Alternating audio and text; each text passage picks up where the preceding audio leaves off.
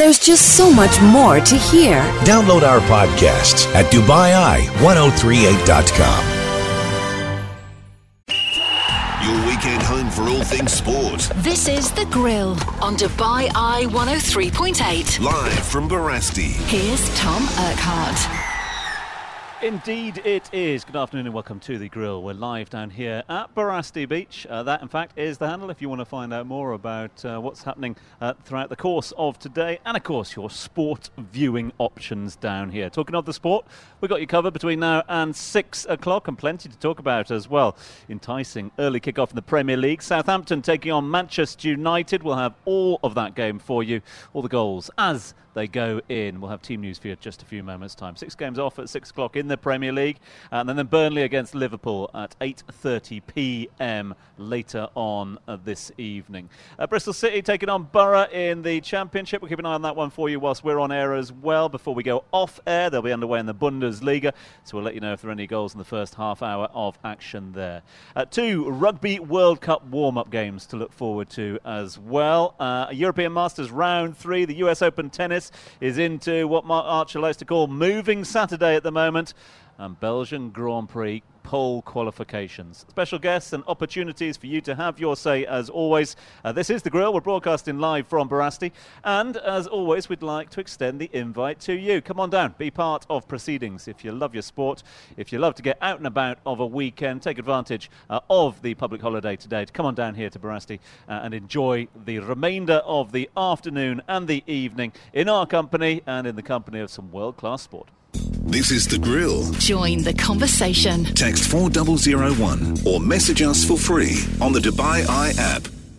Right, so how do you get in touch with the show? You can text me now on 4001. You can use the handles at any point on social media at Dubai Eye 103.8 FM, at Dubai Eye Sport, and at Barasti Beach. This is The Grill with you between 3 and 6 every Saturday, live from Barasti. So do come on down and say hi. Now, The Grill is nothing without the Grill panel, and today, absolute pleasure to welcome Messrs Archer and Wadsworth to the table. Mark and Rob alongside me. Let's start with you first up. Rob, welcome again. Nice to see you. Pleasant summer? I had a lovely summer, thank you very much, and great to be back on The Grill, so thanks for having me. So a sporting highlight for you of the summer? Oh, you can't see beyond the cricket, can you? Despite being a huge football fan, I don't think you can see beyond the cricket, particularly being an England fan as well. Yeah, what are some of the cricketers have had, for sure. Let's put that same question to Marc Archer, our resident Kiwi as well. Sporting highlight of the summer for you, Marc Archer? Oh, Tom, England winning the World Cup cricket, of course. Well, no, let me recorrect that. England tying the World Cup cricket final. Let's stay with that. But I am excited to be here today. It's been a great summer. And I'll tell you why. 19 days, 12 hours and about 55 minutes. You know what happens? Kick-off. First match of the Rugby World Cup 2019 will take place in Japan. The host Japan playing Russia. But it gets underway thick and fast. That's on Friday night, on Friday the 20th of September. 21st, though, some big matches to mark your card with.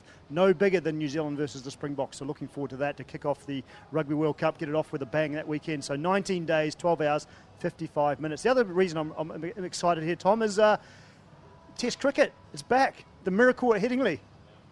Been a good couple of weeks for Ben Stokes, hasn't it? It has indeed. It's been a good summer for Ben Stokes, hasn't it, as well? All this chat of him being knighted, and that was being the call from the Barmy Army as well. I love that idea. I love the sort of approach. I suppose there's a few hurdles for him to climb. I was having this conversation yesterday. Obviously, you think of sort of sporting icons and what they've achieved for British sport, and the likes of your David Beckham. A lot of people asking why.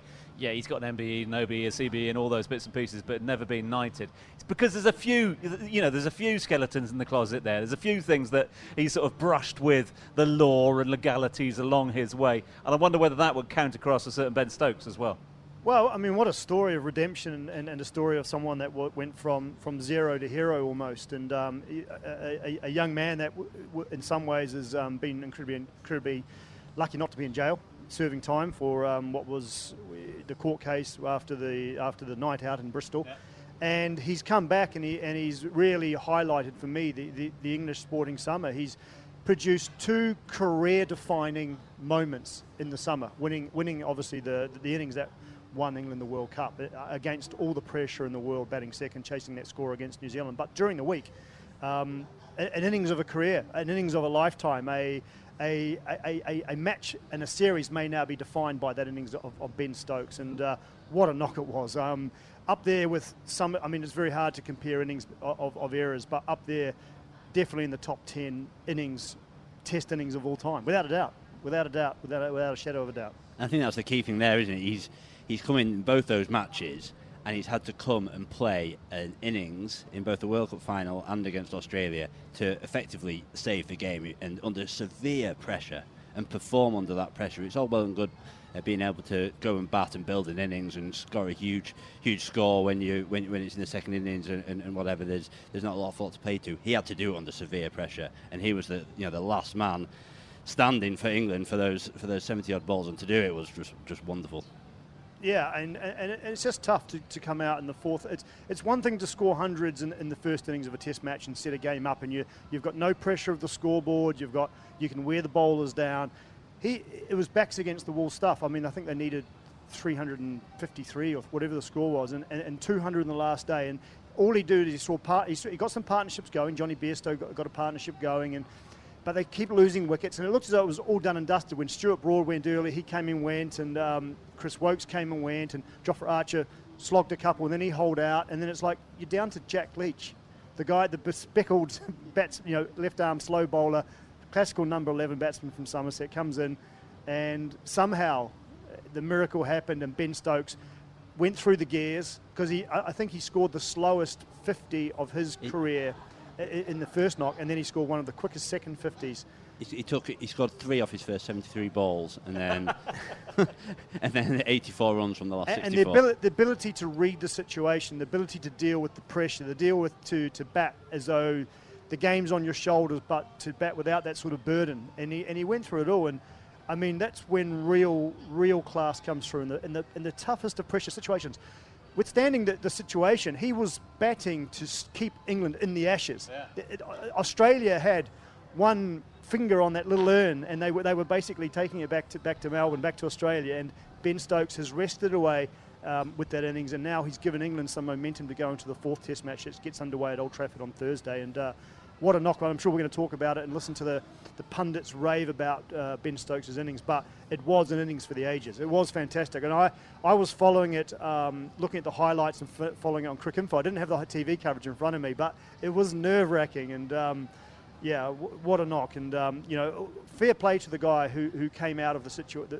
He's learnt his lessons, it looks like, and he works incredibly hard at his game, and what a knock dealing with the physical and mental stress of also bowling 19, 20 overs on the trot the day before, of course. So, for me, pound for pound, and I've said this for a couple of years, before he did what he did against New Zealand in the World Cup final, and before he did this, he's the best all-round cricketer in the world. Best batter, bowler, fielder, bar none, all-round cricketer in the world for the last few years, without a doubt. We are going to talk about this in detail a little later on in proceedings. I'm glad you gave me the where were you on that one. So you were following it on Cricinfo. Yeah, I was in Riyadh. In Riyadh, okay. Where were you during the Ben Stokes? I think at work. I think. Yeah. Tom, where were you? I was on a tennis court. And I'm feeling very, very guilty about it. And I've missed the opportunity. At the TV, like literally in walking distance from my villa, it was there, it's on. But I couldn't watch. When Johnny Bairstow got out after lunch, I thought, that's it, dead and dusted. I'd rather go and hit a few balls on the tennis court with a mate who also happens to be an avid cricket fan. He couldn't watch either because it was just like, same old England. And we had this whole thing like, hang on. They only need 73. They need 73. No, it still is right. We've got time for another set. Hang on. They only need 40. No, by the end of it, the two of us had TMS, the Test Match Special commentary on via a phone in the boiling heat up on a tennis court in the middle of nowhere when we could have just gone 400 yards down the road and watched it on the TV in some comfort. And more importantly, did you win the tennis, Tom? The tennis took the second seat, took the back seat completely after that. Yeah, cricket was the winner on that day. Tennis was a big loser after us murdering it. Look, so we got loads to talk about throughout the course of the next few hours. I don't want to be accused as well of us just as being too one-dimensional when it comes to the grill. Obviously, we look to address sports from all corners of the globe, and that's what hopefully we will do over the course of the next few hours. And please never accuse us of not turning our attention to culture as well, because high culture and sport obviously go hand in hand, as was proven this week by a certain Eric Cantona. The recipient of the 2019 President's Award So what's going on through your mind right now? As flies to wanton boys, we are for the gods. They kill us for the sport.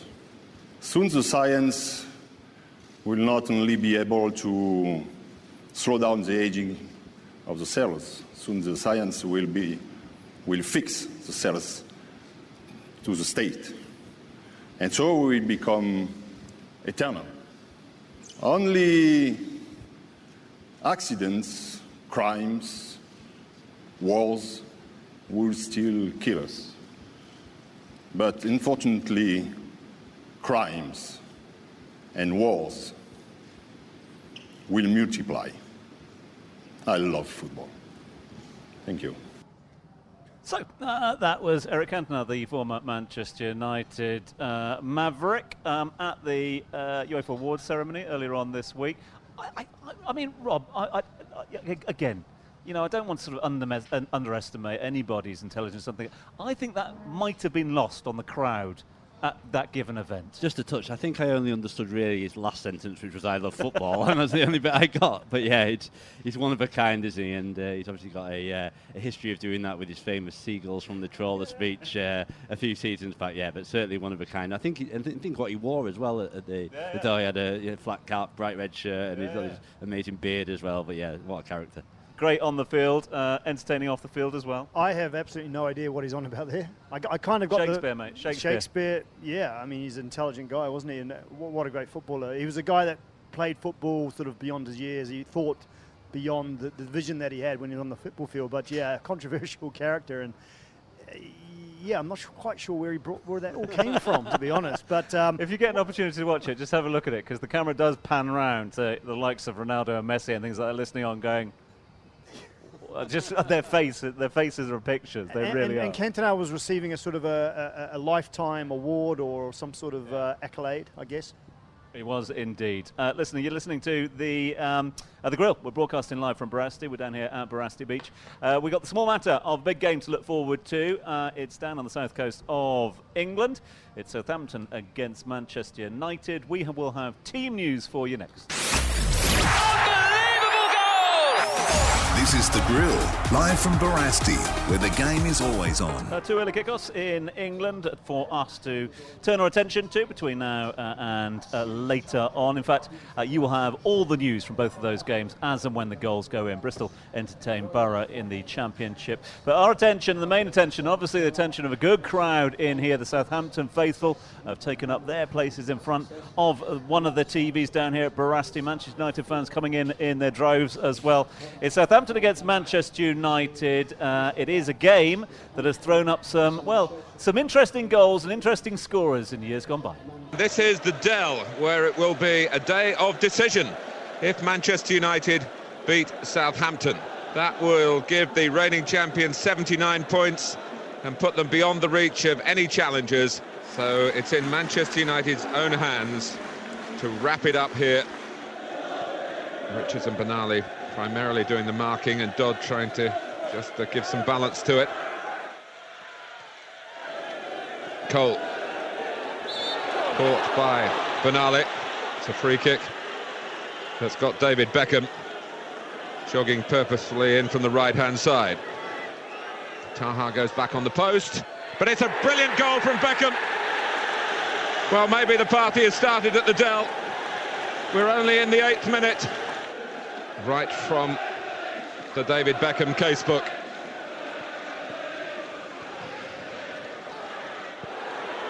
Philip Neville's been allowed to go a long way here, and it's 2-0. It's gone in off Benali, and Philip Neville trying to play it across for Solskjaer, and Benali can only angle it into his own net.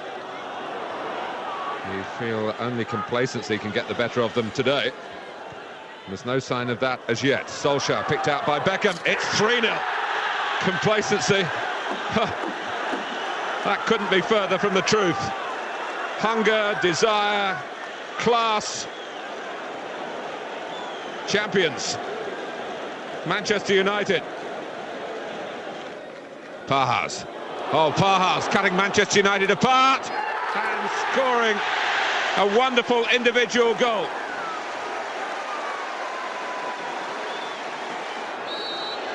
Manchester United retain the championship. Under Sir Alex Ferguson, they maintain their domestic domination. It's a 6th Premiership prize in 8 seasons. Manchester United are the first champions of the new millennium. That was a few years ago, 1999 to 2000 season, and some familiar names in there as well. Ole Gunnar Solskjaer on the scoreboard for Manchester United in that game. He takes his team down to Southampton today as manager of Manchester United. A lot has been made of the Manchester United squad and selections, etc. Rob, tell us, who's he gone with? Who's he entrusting to try and get the points down on the South Coast today? Well, obviously they got beat by Palace in their last game, and as a consequence, and I think they've got a couple of injuries as well. They've made a few changes. So Ashley Young, Juan Mata, and Andres Pierre are coming to the side, replacing Luke Shaw, Jesse Lingard, and Anthony Martial. So they're going to line up in their 4-2-3-1 formation, I think. So it'll be De Gea in goal, of Wan-Bissaka, Lindelof, Maguire, and Ashley Young as a back four.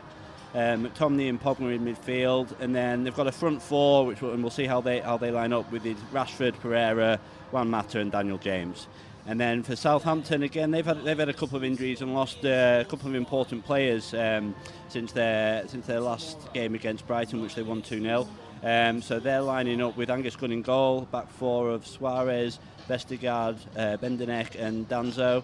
Holberg, Romeo, and James Ward-Prowse in midfield, and then Bafal, Danny Ings, and Shea Adams up front. Again, the formation might slightly change as the manager tends to like to play with 3 at the back, but we'll see how they set up as the game gets underway. We will talk about both managers, but not before we've heard from them first. Let's hear it from the home manager first and foremost. Something of a mixed bag of a start to the season for Big Ralph. Has he been happy with the way the team have been preparing, and how has he been preparing his team for the visit of Manchester United? Ralph, it's been a really positive week so far with back-to-back wins. Does that mean you're taking a lot of confidence into this game against Manchester United on Saturday? Yeah, I think it was important for us that we take 2 clean sheets and 2 wins in the 2 away games. Now we want to win also in St. Mary's, and I think the team is building up self-confidence now after a difficult start. With 2 difficult games, very good performance against Liverpool, but no points after 2 games. And now we have turned the table a little bit, and we can make a massive step now when we take 3 points against Man United. You've had a chance to see some different players over these last 2 games as well. I know you're dealing with some injury issues for this match, but have you got some nice selection problems in that sense, that players are pushing themselves into your frame of mind? Yeah, no, we must have a look. 3 injuries in the last game, so injuries, 2 injuries and 1 who maybe could play on the weekend, but it's always a risk with Michael when he played another game in the week.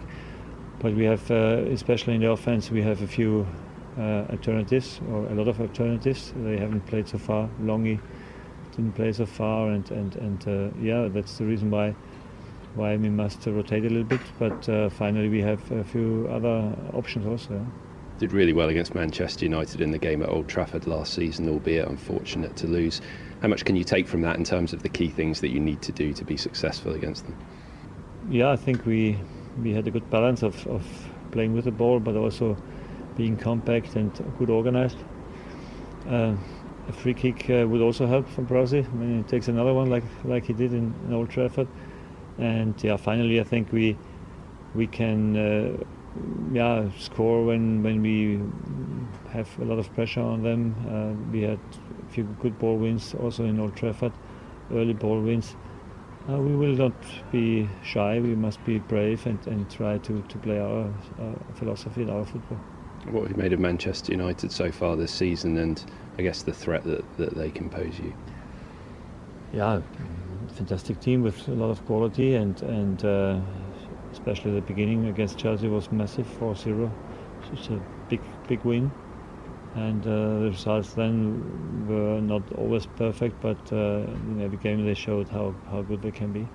Just finally, I can't not ask you about the cup draw since we're speaking to you this week.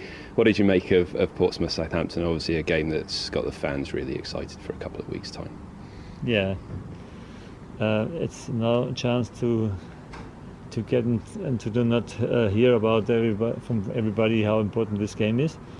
I think when I was coming here to Southampton, the first thing they told me is when there's a game against Portsmouth, you have to win. So even if you go to the bakery or somewhere else, you should know that this game you have to win. Still a few days to go to this game, but you can feel that this is very important for the fans, and that's okay. Big Ralph there talking ahead of the game as well. Rob, have you made of Saints' start to the season? Yeah, they've had I suppose a bit of a challenging start, really. They obviously got a win last week against Brighton, winning 2-0, albeit against 10 men. But then they lost, obviously, their two other games. They got beat by Burnley and beaten by Liverpool. So, yeah, it's been a challenging start for them. And off the back of last season as well, really, where the manager came in, he took over when they were in real difficulties, and he managed to steady the ship. And obviously, he managed to get 8 wins, I think it was, and took 30-odd points from the last 23 games, managed to get them up to 18th. And you thought with the summer it would be a time for them to consolidate and maybe put a side together that would be able to pull away from that relegation, so they weren't in a relegation fight again. However, the start would suggest that they might be pulled into that this season. I think that there's a couple of interesting points for this game, really. I mean, Southampton, the team that he has set up like he did in the Leipzig days, to set up to press, and he likes them to press and press hard and press the teams into the channels to force them into mistakes. They tried that against Burnley, but Burnley just played over the top of them, and Burnley beat that press by playing over the top, and Southampton resulted in getting beat 3-0. Again, they tried to press against Liverpool, maybe not quite as hard, but Liverpool were too good, fortunately, to beat that press. I mean, obviously with their front three and their midfield, it was they had the ability to beat it. So it's an interesting one for Southampton if they go for the press again, the high press against Manchester United, because it might play into United's hands. We saw United last week where they struggled to break down Palace, and they couldn't do it because they're playing with pace, they're playing with speed, but when Palace sat deep, United couldn't break them down. So if Southampton decide to press, United will give the opportunity for United on the break. If they decide to sit in, it may make it difficult for United. So it'll be an interesting tactical battle between the managers and what they do and how they set up. Players are out on the field. We will have, of course, all the updates for you throughout the course of the big news. For those just tuning in, Jesse Lingard is on the bench in a Premier League match for the first time since the 30th of March 2019. Mata in for Lingard. As a Man United fan, happy with that change? Yeah, I think they struggled last week, as Rob said, when Crystal Palace sat deep.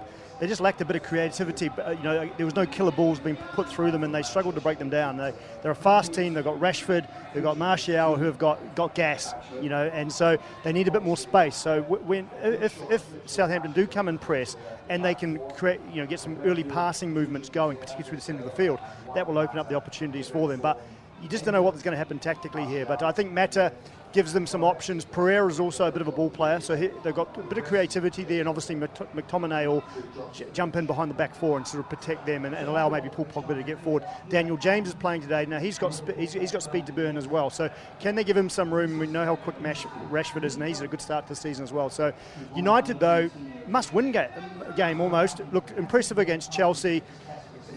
A good half against Wolves, and then obviously a result they should have got at home against Crystal Palace of some form or shape, smash and grab by Palace there. So under pressure again, as it seemed to be the theme for me last year with United. Some good, some bad, and some ugly, and always seem to be under pressure, always seem to be playing a must-win game and not getting results against the teams they should be getting results against. Yeah, I completely agree with that. This is one of those teams that if they want to be up there battling with the top four and not being sucked into a sort of a top six battle with the likes of Leicester and Everton, they need to be winning these games. I think it's a challenge though going to Southampton. They obviously had they won the league there, as we heard on the video, on the tape just now, but they also had challenges in the past. Remember the old grey shirts when they had to change them at half time, so it's definitely not going to be an easy game. I think that as you say Mark, they play with pace, and when they've got time and space to break, I don't think it's wise for Southampton to give them that time today. It'll just play into United's hands. Southampton have got to be very, very cute about how they set up. Let us watch on with interest this particular game, and plenty of talking points around Manchester United throughout the course of the week as well. We've seen the likes of Lukaku and Sanchez make way. Looks also like one of the defensive team will be heading off to Italy as well. Ole Gunnar Solskjaer has been asked about the future of Chris Smalling at Manchester United. just come up the last couple of days, this opportunity for Chris, and of course it's we've sat down yesterday and discussed it. At the moment we've got 6 fit centre backs. I couldn't promise Chris regular football, and of course that's he's on the plane over now, and I think he'll enjoy the experience over there. It's a big club, good league. There's not many English players who have had the chance to play in Italy, and I'm sure he'll come back stronger and better for it. What does it leave the likes of Matteo Darmian, Marcus Rocco? Are they possibly going to leave before the deadline? I can see maybe Matteo. There's been some interest in Matteo over in Italy, wanting to go back home. Marcus is he's staying definitely. So we've a squad now that's less in numbers, but still big enough and strong enough to have coverage in all positions. And Zlatan Ibrahimovic has offered to come back when his contract expires. That must be tempting, given the impact he had it before. Well, if he was 28, not 38 next month, it's a big difference. But Zlatan's he's had a great time here, and of course he's still doing well. It was just unfortunate that he got his injury when he got it here. So who knows? He knows my number. He never rented my house, but he was looking at it. So it's and we can speak our native language. If he's serious, I'll always speak to Zlatan. A couple of talking points there. I want to get the boys' thoughts on. Let's start with the loan deals that we're seeing. Some temporary, other a little more permanent in nature as well. I mean, is Ollie leaving himself a little bit bare? Maybe not so much at the back, where obviously we're seeing the likes of Smalling, and it looks like Damian's on his way as well. They've strengthened that during the off-season. But Lukaku going over to Inter. Sanchez has done his bit as well and headed out. We've seen Lingard drop to the bench for this game as well. Is he a little short up top? I think potentially is, yeah, a little bit light. They've got, as you say, they've lost Lukaku, Sanchez. They've only really got Martial, Rashford and the young lad Mason Greenwood, you would suggest are the actual strikers of the team. But to be fair to Solskjaer, he said at the end of last season, I'm only going to keep players that are committed to the club, and we're going to see big changes. Now, I think on Monday Night Football I said a couple of times with Chris and Robbie, I don't think he's done it. He hasn't been able to move players on. He wasn't able to sign. He signed a couple of players, but he hadn't really got rid of a lot of players that he suggested he would do and make big changes. But towards the end of the window, he's done that. He suggested Lukaku didn't fit the way he wanted to work, didn't fit their style of playing. He's got rid of him. Sanchez has obviously had huge challenges there, never settled at all, and been able to move him on and be able to structure the deal so it works for them.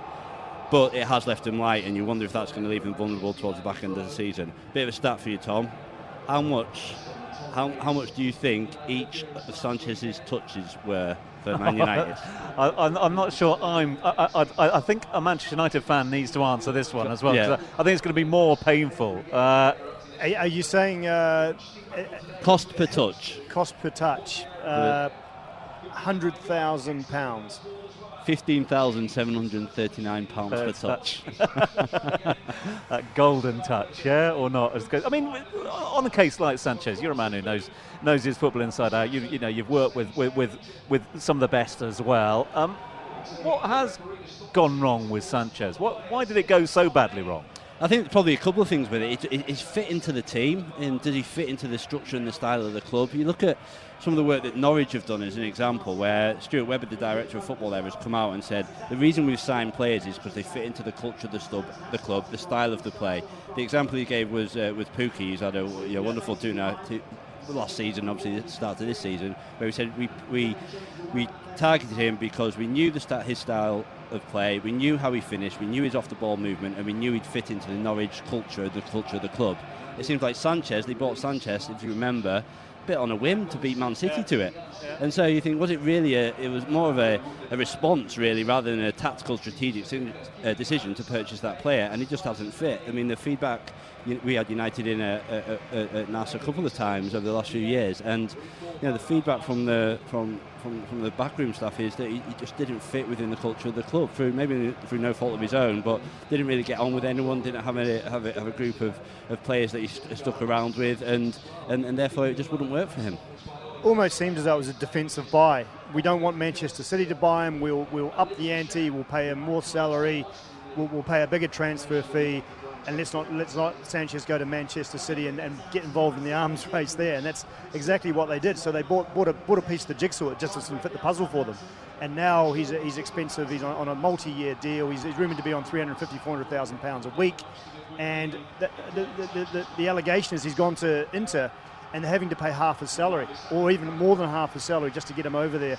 But let's see, he's still under contract to United for a couple of seasons, and maybe he can just get revitalised. Maybe then there is a small, slim window of opportunity that he can come back and find some form. But basically, no other club can afford to pay his salary, so they can't sell him to anyone because they can't afford to pay him what he's on now. He doesn't want to take a pay cut. So, yeah, bad business decision by Mourinho and by the football management at the time. I think it's the football management. I think this really stems back to the way the structure of the club at United, for the last 4, 5, 6 years, they haven't got a director of football or equivalent role in place, and it meant that they've shifted each time they've got a new manager in. They've shifted their approach in terms of their transfer strategy, in terms of response, and likes of Sanchez, likes of Lukaku maybe, and a few others where they've bought them for specific managers, they've then had to move them on or try and move them on quickly, and it's just not working for them.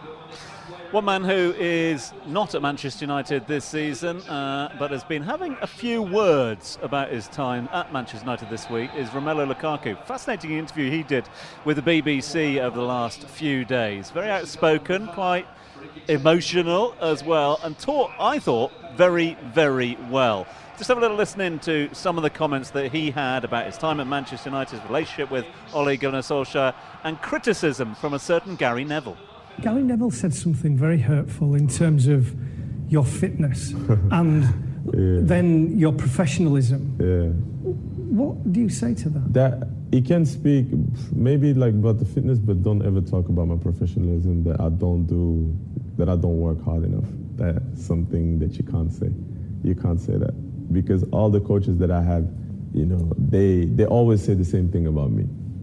What does Ole say about me on the training ground? What did he say when I was at Manchester United? That I work hard, that I always try to do my best to improve myself. Same when I was with Jose Mourinho, same when I'm with Roberto Martinez. Now the coach at Inter Milan says it again, so don't try to question my professionalism. I will live for this game. I don't drink, I don't smoke, I'm at home all the time. I try to do everything that, to improve my game, but last year was just a bad year, and it can happen in football, but you just have to move on. So I'm not going to sit here and try to attack him in the public eye. We're both grown men, and we don't need I don't need to react in a negative way. He's a pundit. He gets paid to say certain kind of stuff. I'm paid to play football. You did say recently that you felt that you, Alexis, and Paul Pogba were used as scapegoats for things that happen at Manchester United. Could you just elaborate on that? And also, is it an easy target because of things that are wrong at the club? Yeah, that was my feeling at the time. That's my feeling at the time. And I think if you look back at it, I'm not wrong. I'm not wrong because, I think for me, the thing about me is I speak always the truth. What I see is what I'm going to say, and it's what I felt, it's what I saw. But, at the end of the day, I cannot look back always on it all the time and say, oh, yeah, this, and I'm going to point at this and say that, Ole was not the right manager for me. I cannot do that, Me and Ole, we tried to work together. But, at one point I had to be honest with him, and he was also honest with me that, we found an agreement that, for me, I wanted to go. I wanted to go to Italy. He understood why I wanted to go. And for me, that's really something that I always will be grateful to him, because we had the conversation from man to man, and I explained him how I felt, and he understood, and we moved on from there. So he will get always massive respect for me and always get my protection. Some really interesting points that Lukaku brings up in that conversation. The criticism that he got. Do you think there's anything in that, Rob, him and maybe others being used as scapegoats for some of the problems at Manchester United? Yeah, potentially. There's been some accusations leveled at a few players there, hasn't there, in terms of their attitude, I suppose, their response when they've been under pressure, and I suppose their influence on the younger players, and the fact they've got too much influence, but it's not a good influence. They've talked about a few players of that. So, Yeah, I think there probably is something in that. It's a funny one with Lukaku for me because I don't think he never quite clearly hit his stride at United, but his numbers are pretty good. He's all-time goal scorer for Belgium. Yeah. Over 100 goals in the Premier League. Yeah. Still pretty young. Yeah, exactly. And he's got a few good goals. Talking of goals, we've got the first goal of the afternoon. And it's gone the way of who, Marc Archer? It's Manchester United 1. They've got them on the counter break. Southampton have actually dominated the first 10 minutes of this match. They've been high pressing. United have struggled to get out of their own half, but when they do get out of their own half, the ball is broken for Daniel James. The Welsh speedster cuts in off the left, and he slaps it with his right foot. Top corner, goalkeeper no chance, 1-0 Manchester United. Great goal. Interesting. Just have a look at the replay here with Rob as well.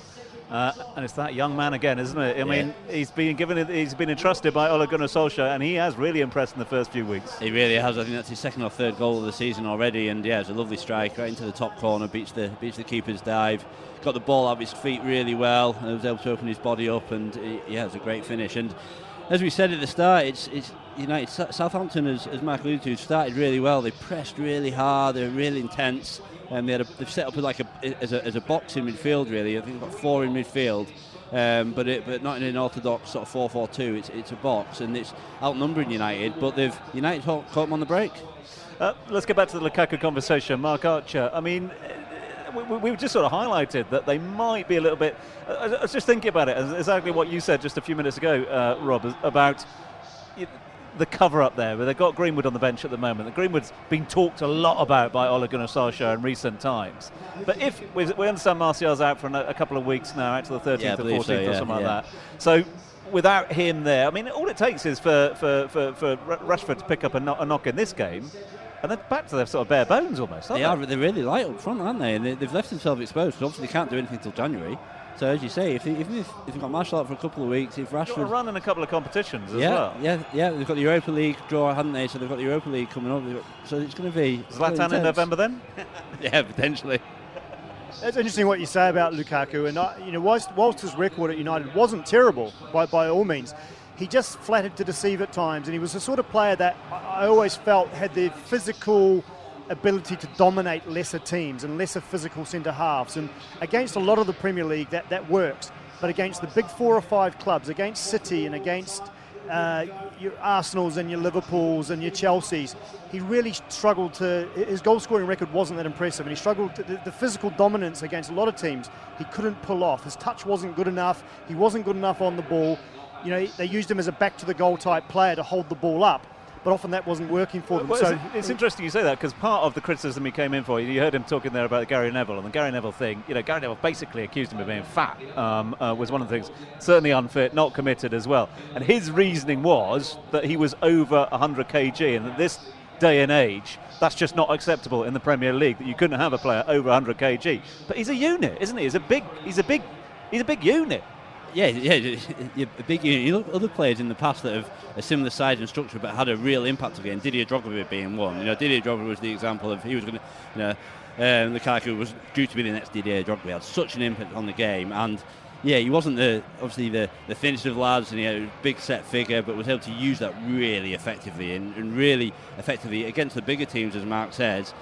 Caused them real problems, had a phenomenal goal-scoring record. But Lukaku hasn't been able to do that, and he's been accused of having a poor first touch, or an inconsistent first touch, I think, and not prolific in front of goal. And I think you looked at him sometimes on the pitch, and maybe it was the way he was being asked to play. His body language wasn't the greatest at times. If things weren't quite going right for him, he'd throw his arms up in the air, or his shoulders would slump, and that obviously had an effect on the wider team because he was so influential. We'd love your thoughts on this one. Please do text them through to us on 4001 if you'd like to have your say. 2 games underway at the moment. Southampton against Manchester United in the Premier League. And just behind us over there, we've got Bristol City against Middlesbrough. 0-0 in that one as well. So 2 games underway over in England. More news coming your way next. This is The Grill. Join the conversation. Tweet the team at Dubai Eye Sport. Okay, let's get a score update if we can. 2 games underway over in England, 1 in the Premier League, 1 in the Championship. Rob's got the latest for us. So Southampton v Man United. It's Southampton 0, Manchester United 1. We had a goal from Daniel James in the 10th minute, a great strike with his right foot from the edge of the box. Southampton started the game ever so well, real high intensity, pressed United really hard, but United have come back into it since they scored on the break. So Southampton 0, Manchester United 1.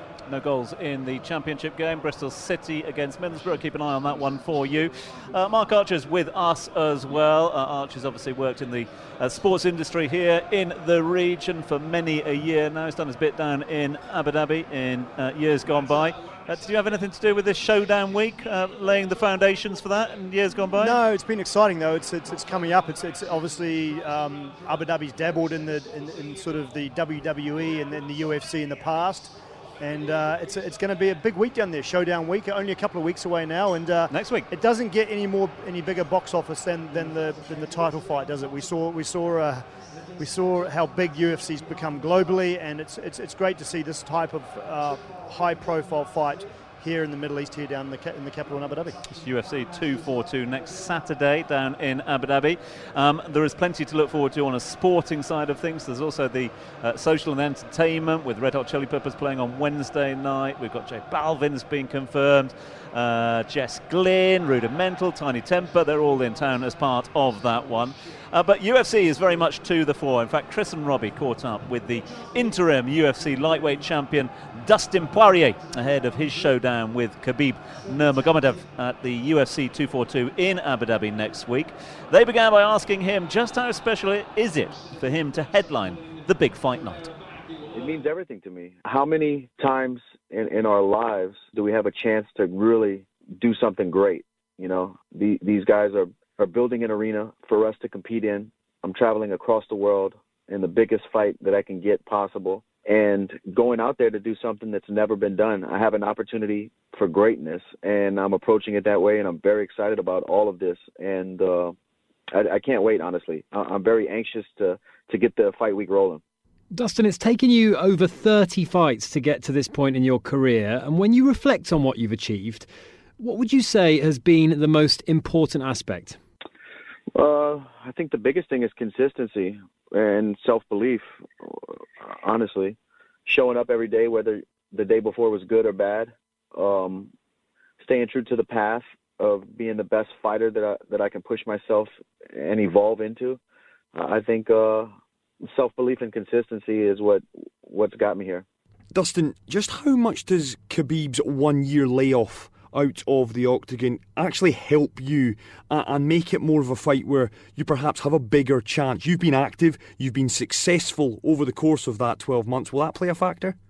You know, I think that's more of an individual thing. Everybody is different. Recently we've seen Nate Diaz come back and beat Anthony Pettis. Anthony's been pretty active. Nate hasn't fought in 3 years. And, ring rust is a thing people toss around, a word people toss around, but I think it's more individualized. It depends how hard you're working in the gym and how focused you are and how ready to compete you are. And I believe Khabib's one of the guys who works year-round and is always working on his craft, and I think he's going to be the best he's ever been come September 7th. Dustin, in the build-up to this fight, you've exuded a lot of confidence. You've said you're going to stop Khabib. Of course, he is unbeaten in the UFC. How important is that mental side of the game? Yeah, fighting is people don't talk a whole lot about the mental side of fighting, but I think the mental part of fighting is a huge part that matters and that some fighters focus on, but a lot of people we don't talk about it. And, just my whole career, the ups, the downs, the victories, the defeats, the lessons I've learned and kept rolling, that's what's made me the fighter I am today. It's a constant evolution. I've had to go through the fights that I've been through to be the person I am now, and I'm just confident in my skills, my ability, the work that I'm putting in, my commitment to martial arts, my commitment to just getting in there and letting it all go. And I'm confident in that. I can trust myself that when I get in there and they lock that door for 25 minutes, that I'm the better fighter and I'm in there to win, and that I'm going to find an opening or make an opening and be the victor here. You are going into this fight, and I'm not saying anything that you don't already know, Dustin. You're going into this fight as an underdog, and you've kind of embraced that in many respects. We see so many fighters who take that tag very much as an insult. It's seen as a slight against their fighting ability. You, on the other hand, you use it, it appears, as a motivation. Is that a huge part of the fighter that you've become? For sure. You know, I've been counted out a lot of times, and at this point in my career, you know, this is just another fight. People are counting me out once again, and for a good reason, right? The guy's undefeated. We're traveling across the world into a place where we would say he's more favored there. But I'm embracing this. I'm going to go out there and do what hasn't been done and put a loss on Khabib's record for all the underdogs across the world. I'm going to show everyone that if you believe, if you work hard enough, if you're focused enough, if you're determined enough, in that 25 minutes, you can be great. And that's what I was just talking about. I have a real opportunity to be great with everyone watching and do something that's never been done, and I will not let this slip through my fingers. We know a big part of Khabib's game is that mental badgering, that talking, that posturing in the octagon. How have you prepared for that, Dustin? Have you had sparring partners trash talk you? What measures have you taken to make that a more natural process when you're actually in the fight? No, that kind of stuff doesn't bother me. I'm going to be talking shit too. And let's look ahead then. Small hours of Sunday morning, September 8th. You become champion, unified champion of the lightweight division. Who, in your mind, would then become number one contender? Is it Tony Ferguson? Conor McGregor has stated he will come back and fight for you. Who then becomes top dog to try and take that belt from you? 100% it's Tony Ferguson without a second guess. You know, without any argument, it's Tony Ferguson, no doubt. But I don't think about that type of stuff because 25 minutes with Khabib is all I can focus on right now. I can't disrespect the work that needs to be done September 7th. 25 minutes with Khabib. Now there's a thought, isn't it, eh? Because he takes on I think probably, fellas, one of the most impressive sportsmen on the planet at the moment. You know, the only man who is still undefeated in UFC. We know what UFC demands of its athletes and its competitors, and for Khabib to hold such a sway over it. I mean, you've had the opportunity to sort of see the man up close and personal in recent days as well. Is there something about him? Yeah, we've been fortunate. We've hosted him for the past 10 days or so for his pre-fight training camp. Yeah, the intensity, you can really see the intensity. Yeah, he's got a real intense focus, a real strong support team around him who provide him with an equal amount of intensity, really, to make sure he's focused on the fight. He comes in for each session. He'll train for 2 hours in the morning, generally on the mats, and they were really pushing really hard. And then they'll do technical stuff in the cage later on. And you can see there's a real team spirit there, although it's an individual sport, obviously, and they're in the cage, he's individually, but there's a real team focus there, and the support provided by, you know, he's got a team of 15, 16, 17 guys there who different things for him, from sparring, obviously, through to his medical staff and his fitness guys. So it's a real team effort, and I've been really impressed by the focus, I think, especially in the attitude. Rob, amazing facility you have at Natasheba Sports Complex. Have you had to provide any wildlife, any bears from to wrestle? Because that's the urban myth, and he wrestled bears as a kid. Yeah, I had to bring a few bears in, but unfortunately we've had to take them back to the zoo now, so they're okay. He is an extraordinary individual, though, and he's had such success. I mean, that Conor McGregor fight, well, it is obviously one thing that they got so many eyeballs on the sport of UFC. But you could see as well just how personal that was. You know, there's a lot of bad feeling between the two fighters.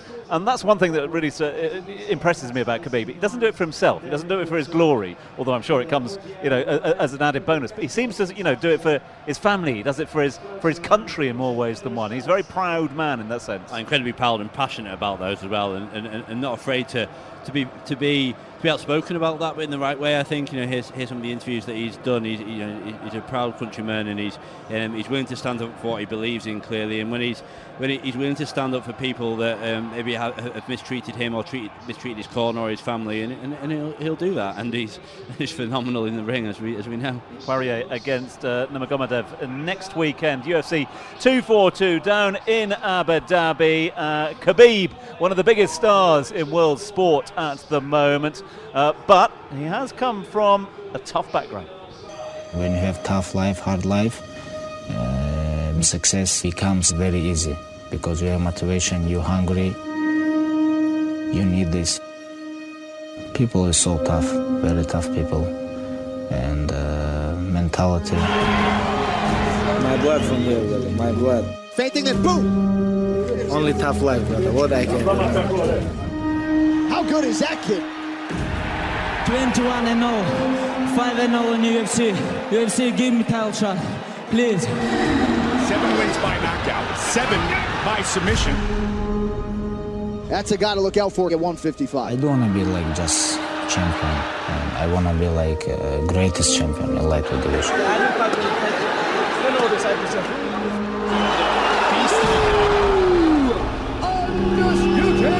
He's an unprecedented phenom of a talent.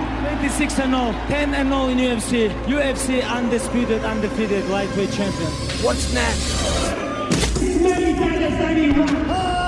Biggest fight in the history of the UFC. Send me a message, location.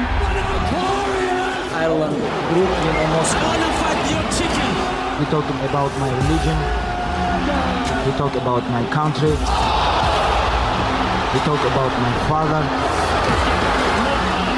How many shots can Ryan take? Right now, he's getting smashed. There's the tag. Still undisputed. Finished Conor McGregor time. They call him two-time world champion, like 2 weight classes, but today he tapped. In one of the most talent-stacked divisions, this guy mauls everybody. He's the most dominant force in the history of the sport. People are scared of this guy. He's the only UFC champion that's undefeated. It's nothing that's going to break that guy. Mike Tyson is Mike Tyson. Just no comment. I don't want to change. I want to be same Khabib, like before belt and after belt. I don't fight for the money. I fight for my legacy. I fight for history. I fight for my people. This is The Grill. Join the conversation. Text 4001 or message us for free on the Dubai Eye app. There's just so much more to hear. Download our podcasts at DubaiEye1038.com.